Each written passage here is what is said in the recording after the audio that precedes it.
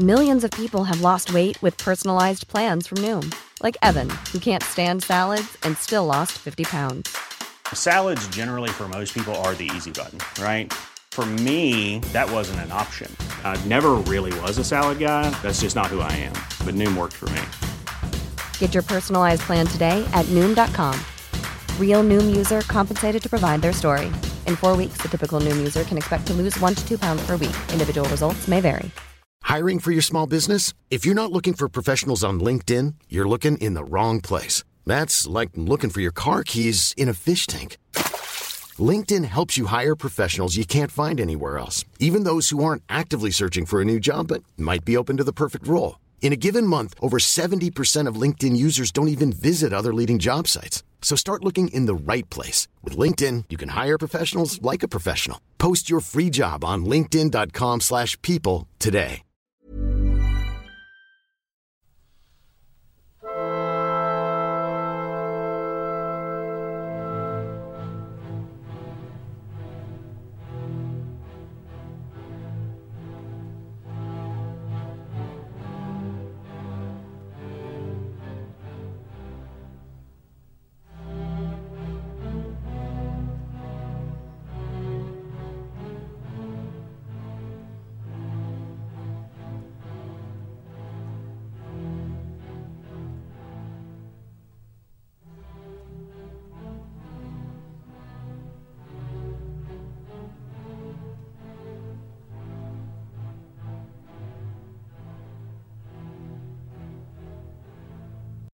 Hi there, and welcome again to the Explaining History podcast. Today I'm looking at the question of war reporting. If you've listened to the podcast over the years, you'll know that, well, crikey, probably going back years now, I did talk a lot about the kind of the history of war reporting in the 20th century, and the kind of the classic work is The First Casualty by Philip Knightley, the Times journalist who famously broke the Kim Philby spy scandal. Or more to the point, he in the late 1960s, he and the Insight team from the Times newspaper broke the fact that the original story about this the defector being a lowly Foreign Office clerk was in fact a cover-up, and it had been the head of counterintelligence at MI6. So a guy of some impeccable journalistic pedigree. But his book, the First Casualty, is a really first-class history of 20th century war reporting, and the kind of the uses and abuses of journalism on the battlefield.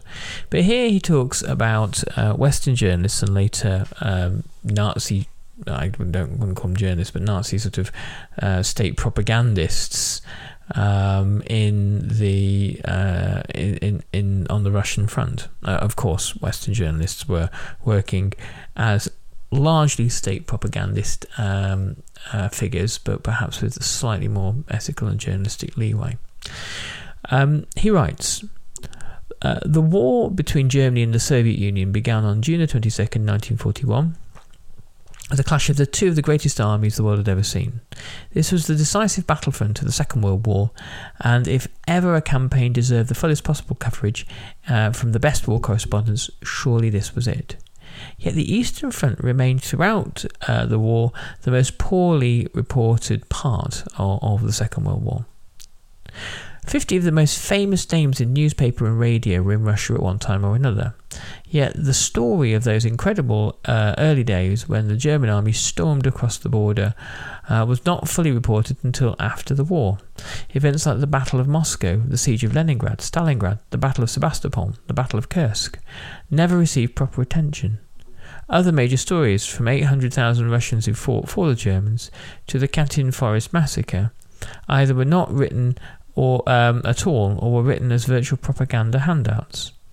As a result, the reader in the West remained largely ignorant of what was going on in the Soviet Union. The Russians themselves knew not much more, and some of the best reporting came from the Axis side. The start of the war on the Eastern Front caught Western war correspondents unprepared, despite the fact that everyone knew that the two greatest powers of continental Europe were about to come to grips.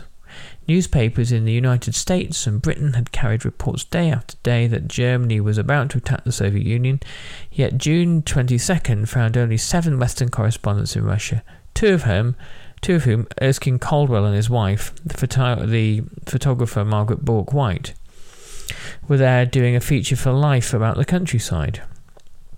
The Times of London and the New York Times had no one in Russia at all. The other correspondents, Henry Shapiro of the United Press, Henry Cassidy of Associated Press, Maurice Lovell of Reuters, Jean Champenois of Havas, and A.D. Chollerton of the Daily Telegraph, had no idea war was about to break out. Cassidy was actually away on holiday. And so the first news came from Germany. There, correspondents had been on the alert since Saturday, June the 14th, when all telephone communications out of Berlin had suddenly been cut. This, plus the fact that they had been forbidden to write on Russo-German relations on penalty of expulsion, made it obvious that to the correspondents that war was imminent. The announcement came from von Ribbentrop himself at the press conference at the German Foreign Office at 6 a.m. on Sunday, June the 22nd. Correspondents were allowed to send their stories immediately. The news was broadcast on shortwave by Radio Berlin within the hour, picked up in London and New York, and printed that day. The Germans maintained their early lead. A PK reporter, Karl-Heinz Seiss, flew from over the battlefront in a Luftwaffe plane during the early hours, and the Frankfurter Zeitung carried his story on Monday, June the 23rd, the first account of the fighting. The attack against the enemy begins. There is a target just below, a marvellous sight to see. There are many large hangars, and at the edge of the airstrip, lined up as if on parade, there is a mass of Soviet-Russian fighter planes. The bombs from our plane fall accurately and with excellent results. Right on the nose, the enemy craft on the ground burst into flames. The fires spring up from one to the other. On the Soviet side, all was confusion. Bombs showered on Kiev, Sevastopol, Kaunas, and other cities to the rear of the fighting. Border posts were overwhelmed. Brest-Litovsk and the other frontier towns were shelled.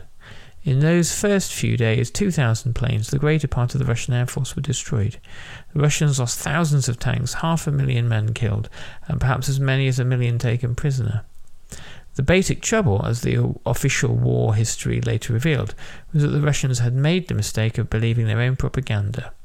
Any fascist or imperialist state that attacked the Soviet Union would collapse at the very first shots because its workers would rebel against their government.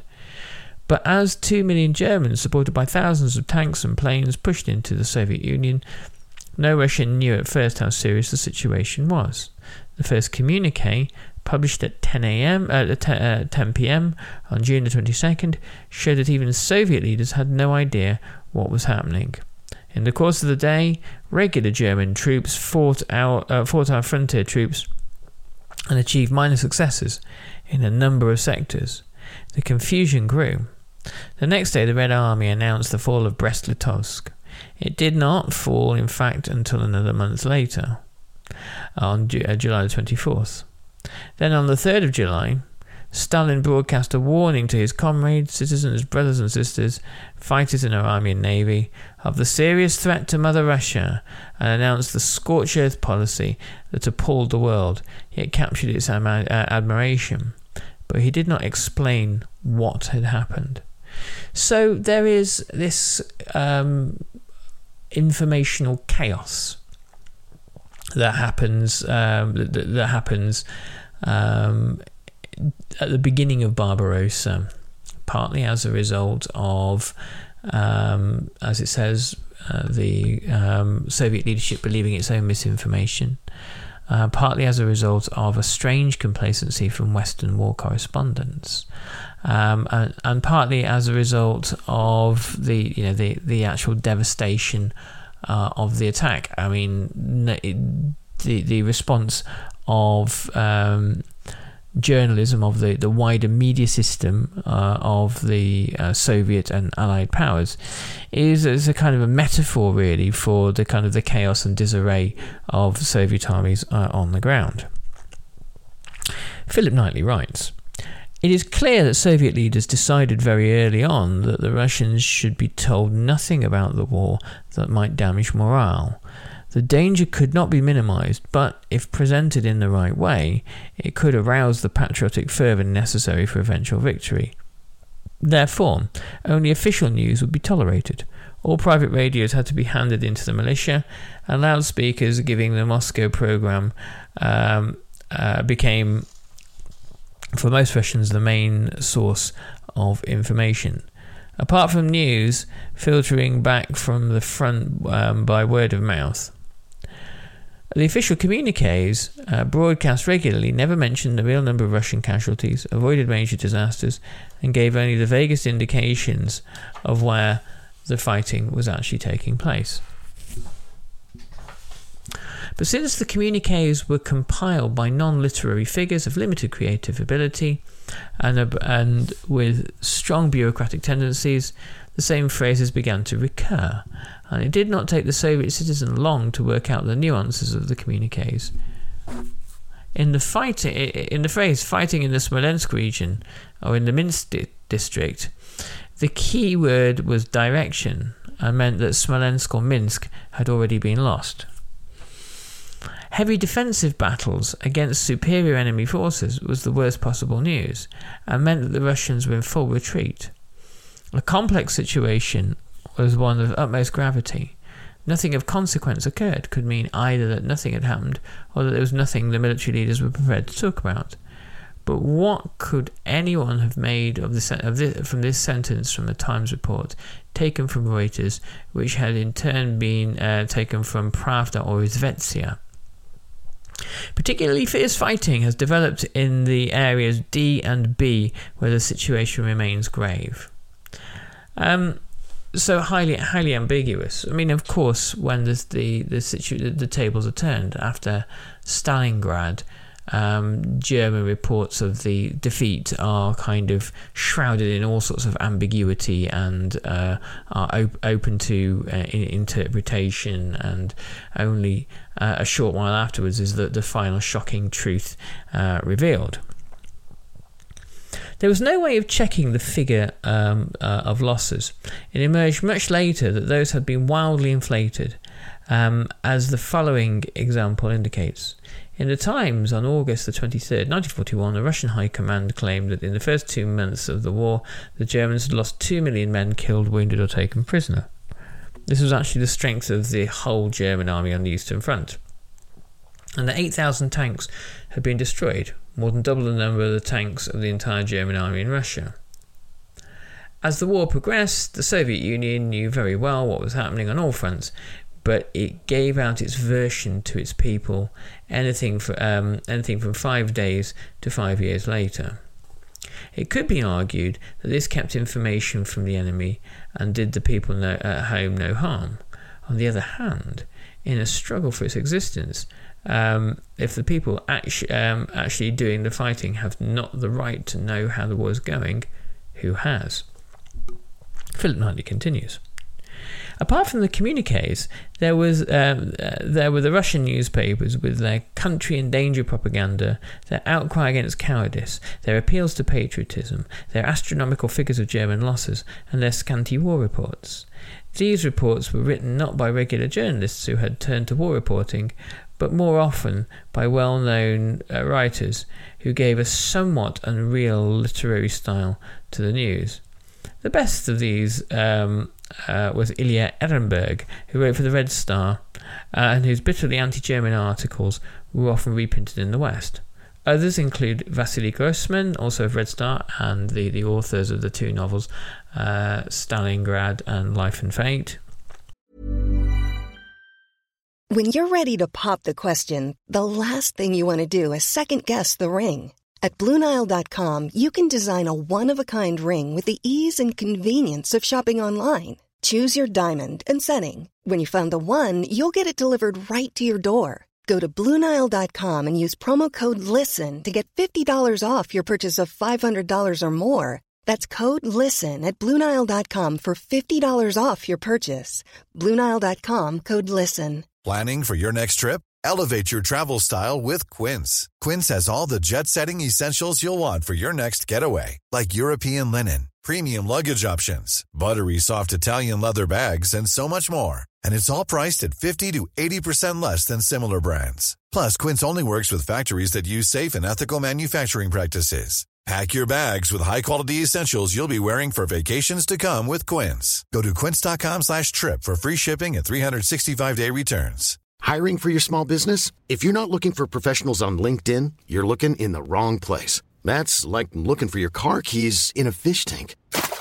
LinkedIn helps you hire professionals you can't find anywhere else, even those who aren't actively searching for a new job but might be open to the perfect role. In a given month, over 70% of LinkedIn users don't even visit other leading job sites. So start looking in the right place. With LinkedIn, you can hire professionals like a professional. Post your free job on linkedin.com/people today. Among other writing, Alex Sukov, a poet, Konstantin Simonov. If you are interested in this, in Orlando Figer's book The Whisperers, there is a kind of almost like a biography in the book of Konstantin Simonov, and his rise to kind of Stalinist superstardom.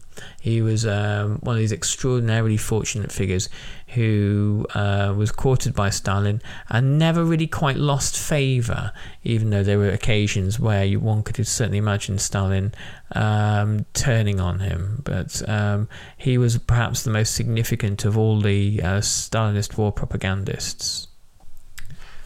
Mikhail Sholokhov and Boris Mikhailov. Their stories make curious reading for Western eyes and might more properly be termed propaganda essays than reports. Ehrenberg, for example, writing in 1942 on the anniversary of the revolution, began his article, "We did not create our life easily, but this rough and polished life was our own way of life. It reminded one of the rough draft of an astounding poem, all blotted and scratched. When we were building nurseries, evil news came to us from the West. There they were building bombers, which would kill hundreds of children in one night. The smell of Germany's animal breath was wafted on us, and we said to our wives, 'You'll have to wear the old wedding dress another winter.'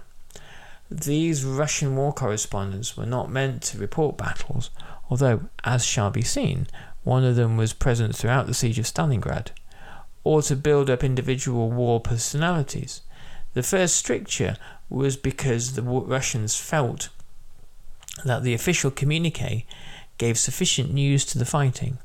The second because communist ideology held that what was important was not the individual, but what he did. And of course, not the individual, but of course the collective. The Western reporters in Russia were, if anything, of equal and significant importance in the facilitation of the kind of news-gathering process. Philip Knightley writes, Henry Cassidy, on his way back from Moscow to Moscow from a Black Sea holiday resort, where he had been at the outbreak of the war, had seen the gigantic machinery of the Soviet Union's mobilization scheme grind into action. His report, Ivan Goes Calmly to War, escaped the censor's attention and was the first wartime descriptive article sent from Moscow. This article, and the fact that it was becoming clear that the Russians were not going to be beaten in 10 days, as had been predicted in the West, stimulated the news sense of editors around the world. And later in June and early in July, their best men were sent hurrying to Russia.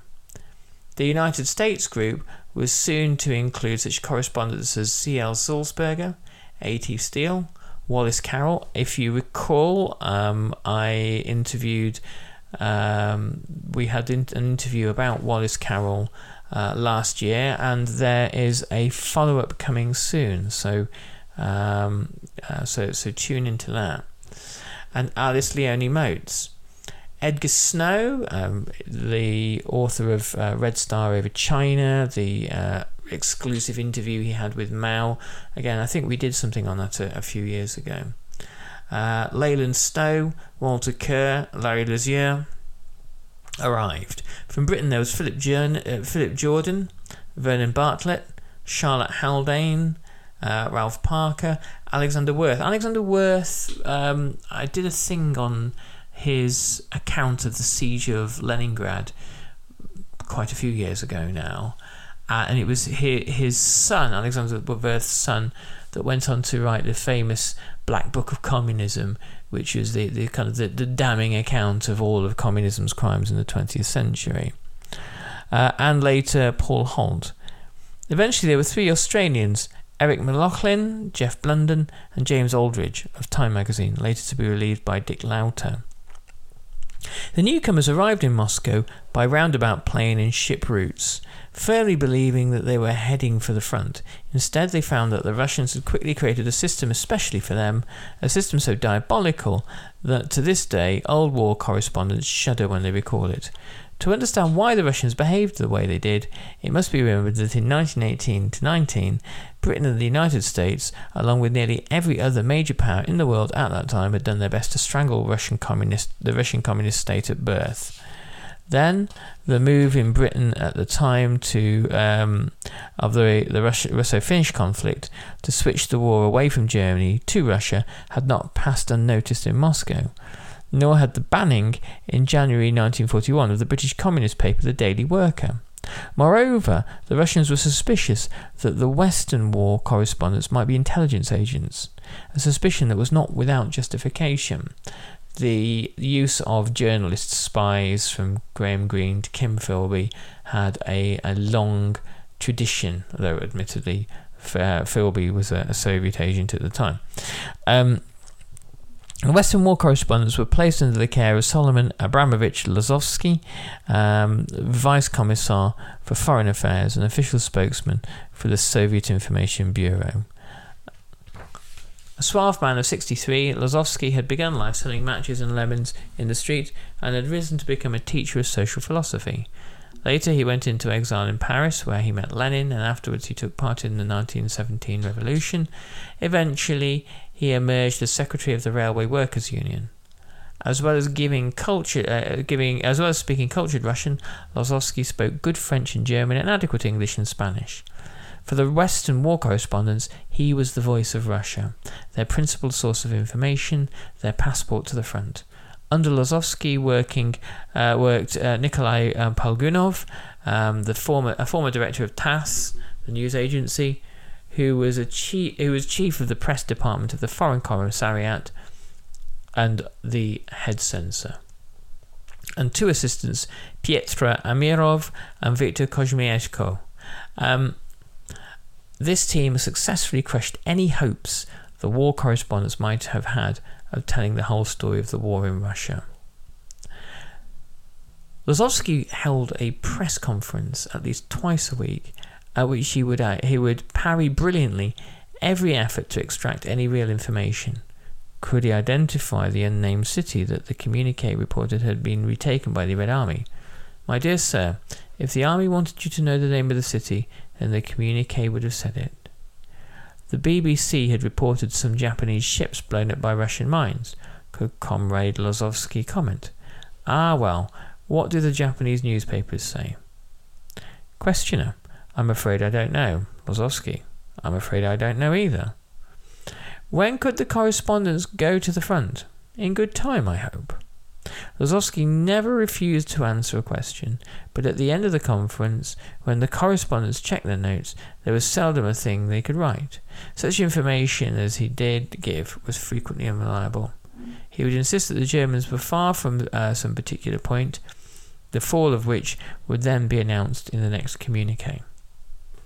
On the rare occasions when the correspondents did manage to discover something for themselves and proceed to write it, Palgunov or one of his censors would kill it at once. No individual opinions, no speculation, no predictions were allowed. The reason here was that because the world knew censorship existed in Russia, it followed that every dispatch of a correspondent was allowed to send had, in effect, the official stamp of approval. In vain, the correspondents argued that their stories would appear under their own names and would be read as their opinions. No, Lazowski said, if it had been passed by the Soviet Union, the opinion must also be that of the Soviet Union. The only positive point about this was that the censor's blue pencil also fell on what the censor knew to be incorrect. This enabled the correspondent to get some slight idea of what was going on at the front by including the latest rumours of his dispatch. If the censor passed it, then the rumours were true. Or it was a hit-and-miss method, scarcely worthy of the stories that should have been written, but it was better than nothing. Because if Palgunov had his way, nothing was what the correspondents would have sent. All photography was banned, to the horror of Margaret Bourke-White. The biggest country enters the biggest war in the world, and I was the only photographer on the spot. But with cajolery and the help of Harry Hopkins, Roosevelt's personal envoy to Stalin, Miss Bourke-White managed to get out photographs of Moscow under night bombing attack, and even a portrait of Stalin himself.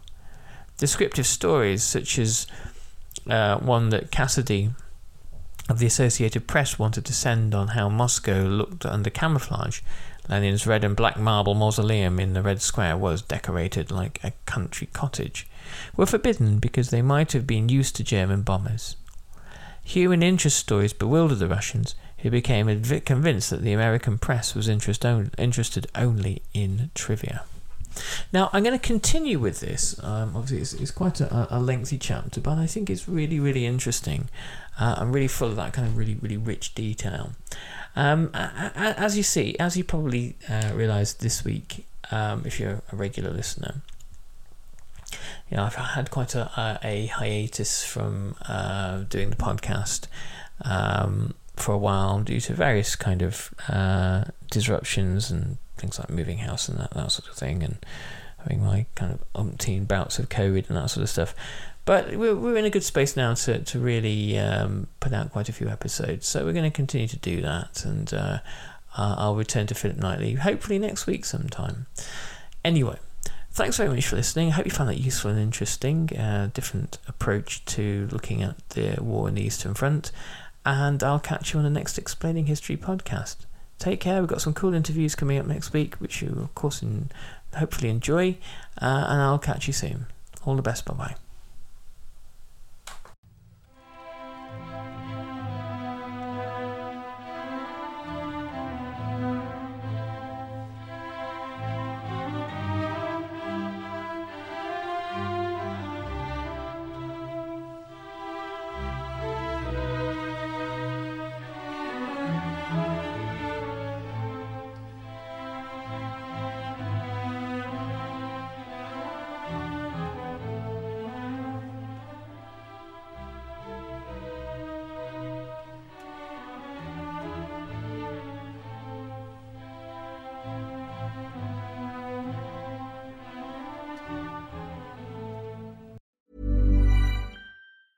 Planning for your next trip? Elevate your travel style with Quince. Quince has all the jet-setting essentials you'll want for your next getaway, like European linen, premium luggage options, buttery soft Italian leather bags, and so much more. And is all priced at 50 to 80% less than similar brands. Plus, Quince only works with factories that use safe and ethical manufacturing practices. Pack your bags with high-quality essentials you'll be wearing for vacations to come with Quince. Go to quince.com/pack for free shipping and 365-day returns. Planning for your next trip? Elevate your travel style with Quince. Quince has all the jet-setting essentials you'll want for your next getaway, like European linen, premium luggage options, buttery soft Italian leather bags, and so much more. And is all priced at 50 to 80% less than similar brands. Plus, Quince only works with factories that use safe and ethical manufacturing practices. Pack your bags with high-quality essentials you'll be wearing for vacations to come with Quince. Go to quince.com/pack for free shipping and 365-day returns.